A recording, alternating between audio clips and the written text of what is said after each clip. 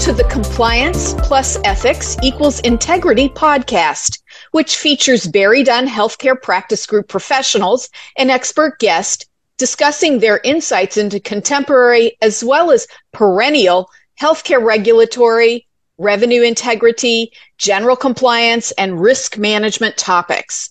My name is Robyn Hoffman. I'm a Senior Compliance and Credentialing Manager in BerryDunn's Healthcare Practice Group. I am very pleased to be joined for this episode by three colleagues, Manager Nicola Church, Senior Manager Cheryl Krusch, and Manager Natalie Laaman. The title of our podcast for today is Implications for Medicare Compliance as the COVID Public Health Emergency Ends. But before we get into our discussion, I have a quick disclaimer. The content we discuss in this podcast is based on our professional experience advising healthcare providers, facilities, and other organizations that engage BerryDunn for compliance and other services. While we may reference specific government programs, Medicare and Medicaid policies, and regulatory guidance, we do not speak for any government agency or contractor, nor do we have the authority to do so. Nothing in this podcast should be considered legal advice. Anyone seeking legal advice on the subjects we discuss should consult their own attorney. And now it's my pleasure to introduce my colleagues to our listeners. Nicola, you are a certified fraud examiner, which I find incredibly impressive, and you bring extensive background in internal audit and Medicare cost reporting to our listeners. You have produced a series of articles for BerryDunn, most recently about the Medicare proposed rule for fiscal year 2024 for hospital inpatient prospective payment systems and for long-term care hospitals PPS. I also enjoyed reading the Medicare final rule summary that you provided for fiscal year 2023 for inpatient rehab facilities PPS and for inpatient psychiatric facilities PPS. We are incredibly fortunate to have you join us today, Nicola. Can you please share some additional highlights about the types of services that you offer here at BerryDunn? And thanks for having me. Some of the type of services we offer is preparing and reviewing cost reports, and that includes DISH and bad debts. And so anything involving the cost report is pretty much, on the table for us. Thanks very much. And Cheryl, thank you so much for joining us for today's podcast. Speaking as one nurse to another, can you believe that we are finally reaching the end of the COVID public health emergency on May the 11th? It is a privilege to have you join us today to talk about Medicare requirements as the public health emergency ends. You serve as our Director of Clinical Documentation Improvement, and as you know, I am awestruck by the number of certifications that you have achieved from professional organizations. Might you share just a couple of vignettes about the types of services that you provide for BerryDunn's clients? Thank you, Robyn. Thanks for asking me to participate. I started my healthcare career many, many moons ago. I won't say how long. As a nurse in Maine and Connecticut, working in various clinical settings such as acute care setting, physician private practices, and SNFs, just to name a few. I've worked for several Connecticut-based HMOs as a manager of the prior auth department, as well as a vendor service manager, as well as the Connecticut State Medical Society for many years, providing documentation reviews for over 7,000 affiliated network practitioners and supporting quality initiatives through various committees. I hold many, as you stated, several certifications through the American Academy of Professional Coders and the American Institute of Healthcare Compliance. And I'm not going to go through those, but there are a few. So what is my role now at BerryDunn? I'm a Senior Manager, Director of Clinical Documentation Improvement, where I work very closely with Natalie, and together we work with attorneys whose clients are involved in federal and state audits, and we work very hard to poke holes in those audits so that clients don't have to pay back quite so much of the money that initially was requested. We also work with clients under a corporate integrity agreement with the Office of Inspector General, and these clients have chosen BerryDunn to be their independent review organization. And we also do a lot of practitioner education on documentation and correct coding. Thanks so much, Cheryl. Natalie, we're thrilled to have you join us again for today's podcast. You have an impressive array of certifications, and you bring expertise to our clients who have been audited by commercial health plans and by government payers. Might you inform our listeners about some of the other type of services that you offer BerryDunn's clients? Thanks, Robyn.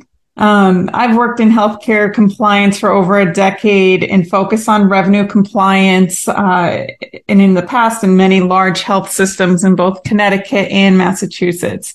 At BerryDunn, we help our clients with their auditing of documentation, coding, and billing, as Cheryl mentioned. And it's nice that we work on both sides of the spectrum, both with clients who are being proactive with their audits and looking to improve their clinical documentation, and also those who are being audited by the government.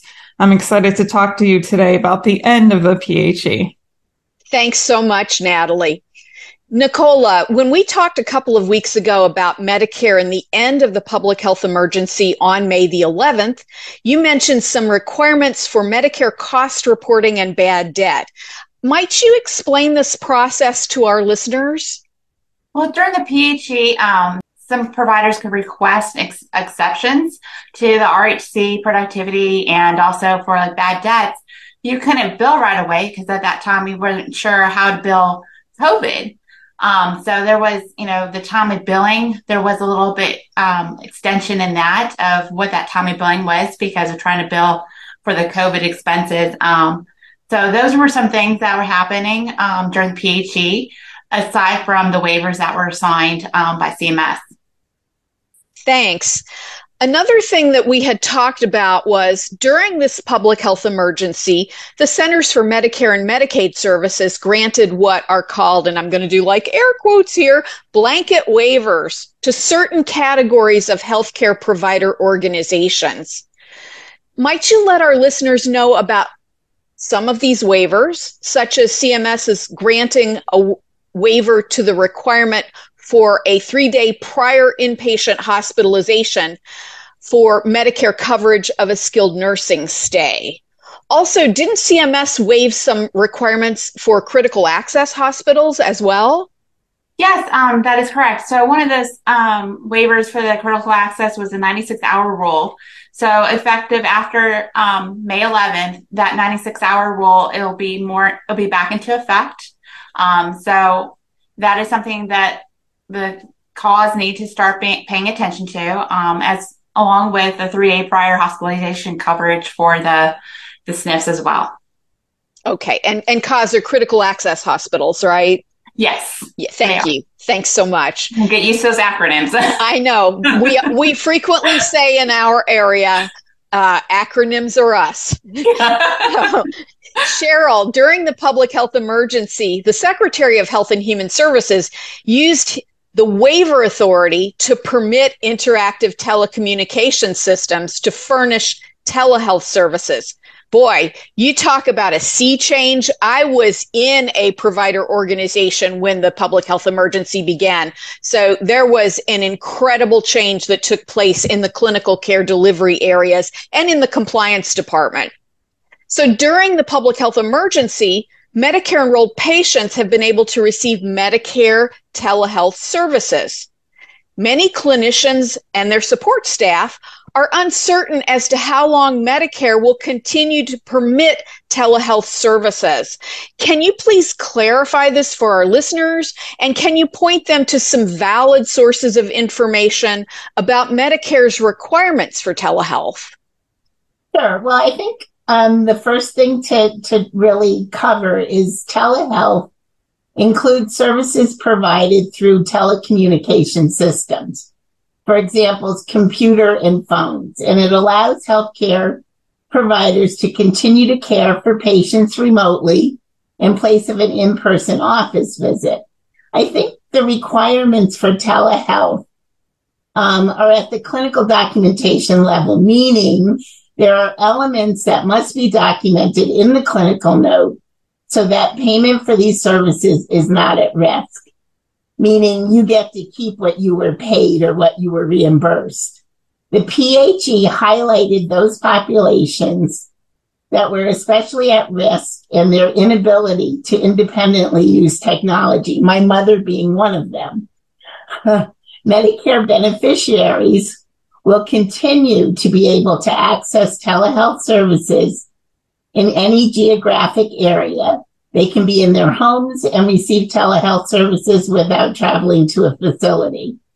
Certain telehealth visits will still be allowed to be delivered as audio only, meaning telephone only. So I think you need to really keep track of the list on the Medicare website, and I'll give you that in just a minute.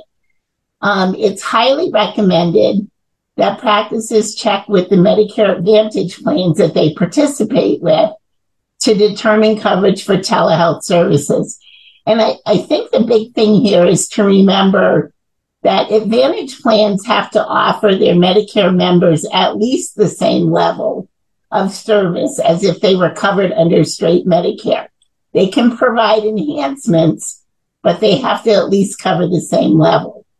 Some very good resources are the Medicare site for the most up-to-date codes and approved methods of delivery, audio, video, or just audio.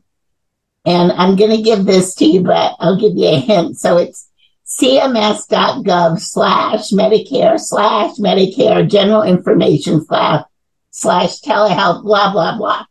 So if you're like me, just Google Medicare telehealth codes and the site will pop up for you. It will be the first one that you can select. The current list it's updated every year. So the current one was originated on 1/1/2023. And as of today was last updated on February 13th.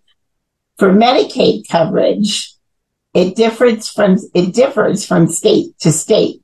Most states have expanded Medicaid coverage for telehealth during the COVID-19 public health emergency. For instance, many states are now allowing telehealth services via telephone, electronic, and virtual means. Home as the originating site for telehealth, coverage and pay parity for telehealth services, and asynchronous telehealth services. The best place to find information by state is to visit the Center for Connected Health Policy. They are our National Health Resource Center, and they are very good at tracking changes both at the federal and state level. Their site, this one's a little easier, is cchpca.org, and they're an excellent resource. Thank you so much. You have really given us a wealth of information there. I really appreciate that. Natalie, in thinking about the public health emergency, COVID testing, oh my goodness, COVID testing. During the pandemic, Medicare has been covering a Medicare enrollee's first COVID test without requiring an order from a physician or other practitioner. In other words, a lab did not need to receive an order from a doctor in order to process a patient's first COVID test. However, during the pandemic, repeat COVID tests have required an order. Now, as of May the 11th, when the public health emergency ends, can you let us know, will a physician or other Medicare practitioner need to order a Medicare enrolled patient's first COVID test that is performed by a lab? Might you also let our listeners know a little bit about whether FDA authorized diagnostic COVID serology testing will continue to be covered by each of the regional Medicare administrative contractors. As you know, we have a number of listeners to our podcast here at BerryDunn who span across the United States. So I'm wondering, Natalie, if you can share with our listeners what is the best way for someone in another region of the United States, for instance, outside of New England, to go about confirming who their Medicare regional administrator contractor is. Sure. So as you said, during the PHE, CMS relaxed its requirements for orders for the first test. But as we're seeing now, many of these flexibilities are coming to an end. As an auditor, I would tell providers to reflect back to pre-COVID times when ordering diagnostic tests and to document an order with the appropriate diagnosis code. We're looking for that order during an audit, and if for whatever reason the order wasn't available, we're looking in the provider's note that shows the intent to order that test. There should always be a medically necessary reason for the test, such as exposure to COVID or signs or symptoms. Medicare providers should review all of the Medicare published information explaining which waivers are coming to an end and when. If a provider is unsure of who their MAC is, CMS has a website titled Who Are the MACs? And that's MAC, that lists all the states and the specific contractor. Thanks so much, Natalie.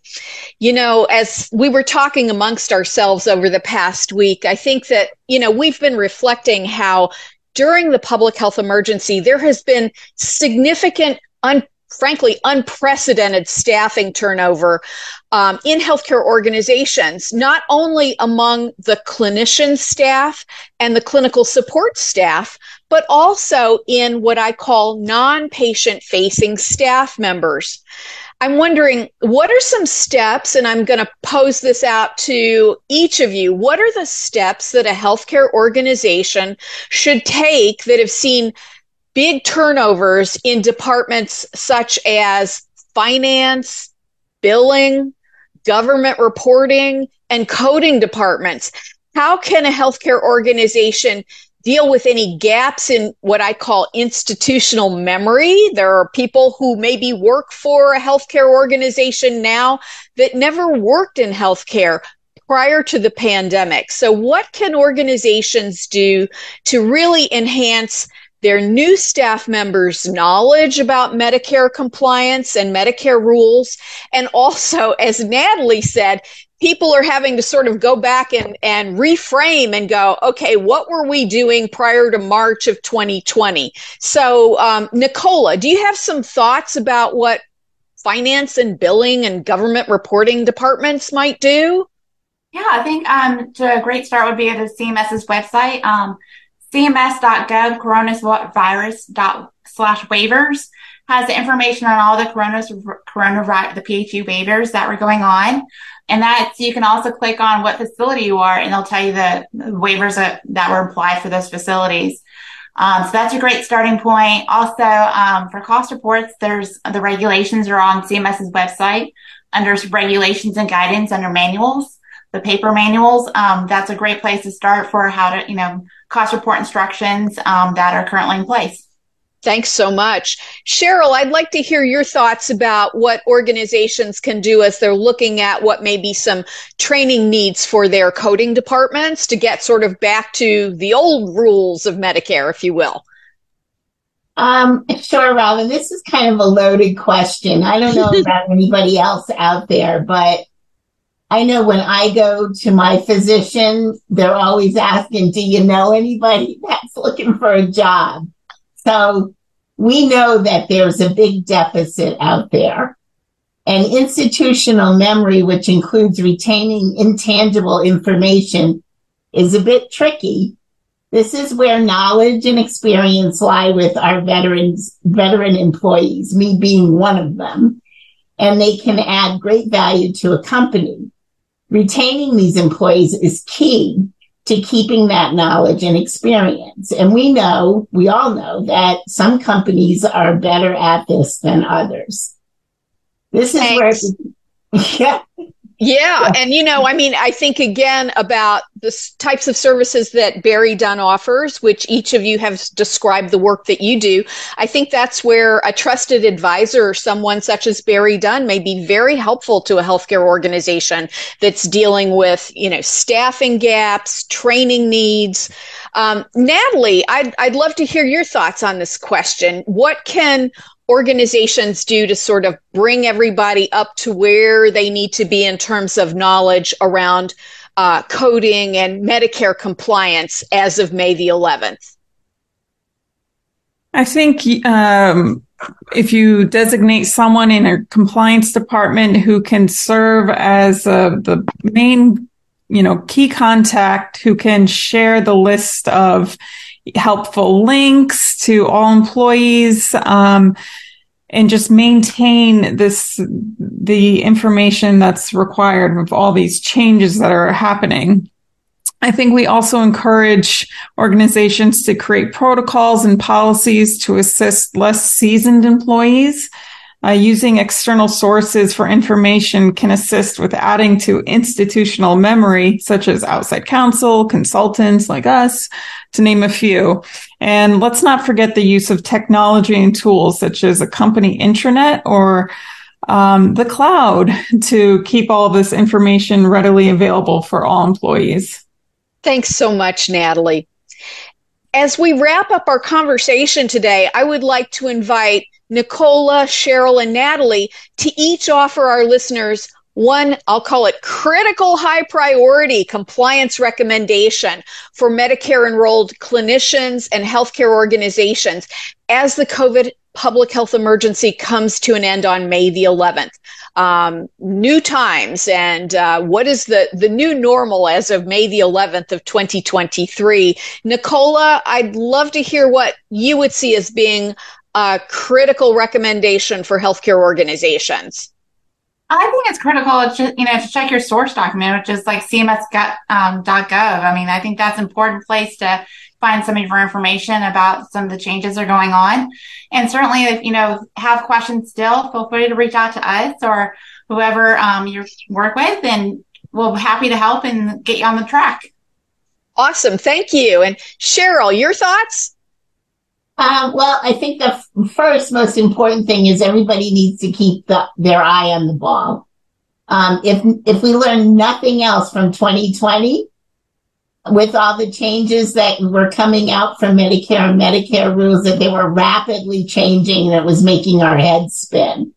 So as a clinical documentation specialist, I would focus on doing random medical record reviews to first confirm that all the regulations for telehealth services are documented. And sometimes the easiest way to do that is just to look at the template within your EHR to make sure that you've captured all the required elements, and then randomly review the coding associated with these services to make sure that the documentation meets the description of the code.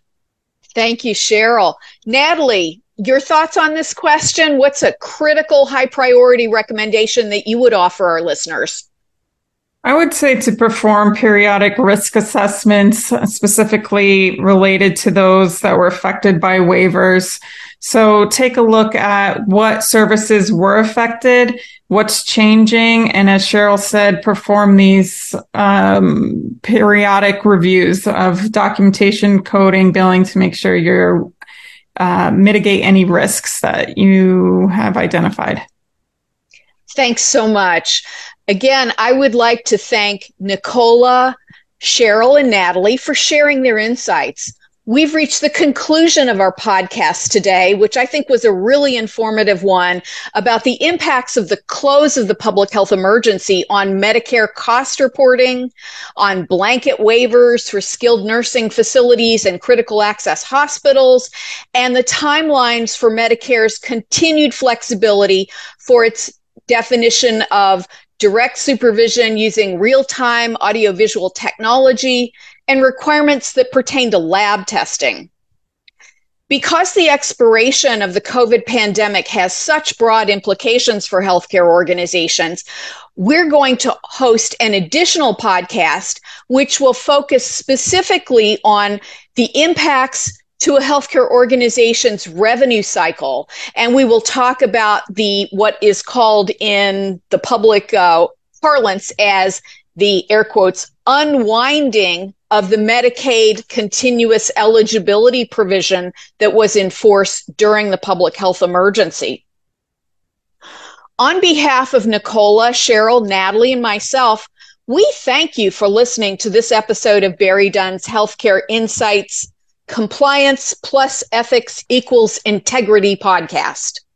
We welcome our listeners' questions and feedback about the ideas we've discussed in this episode, and we would value receiving your suggestions for topics that we should consider for our future healthcare compliance podcast. Many thanks.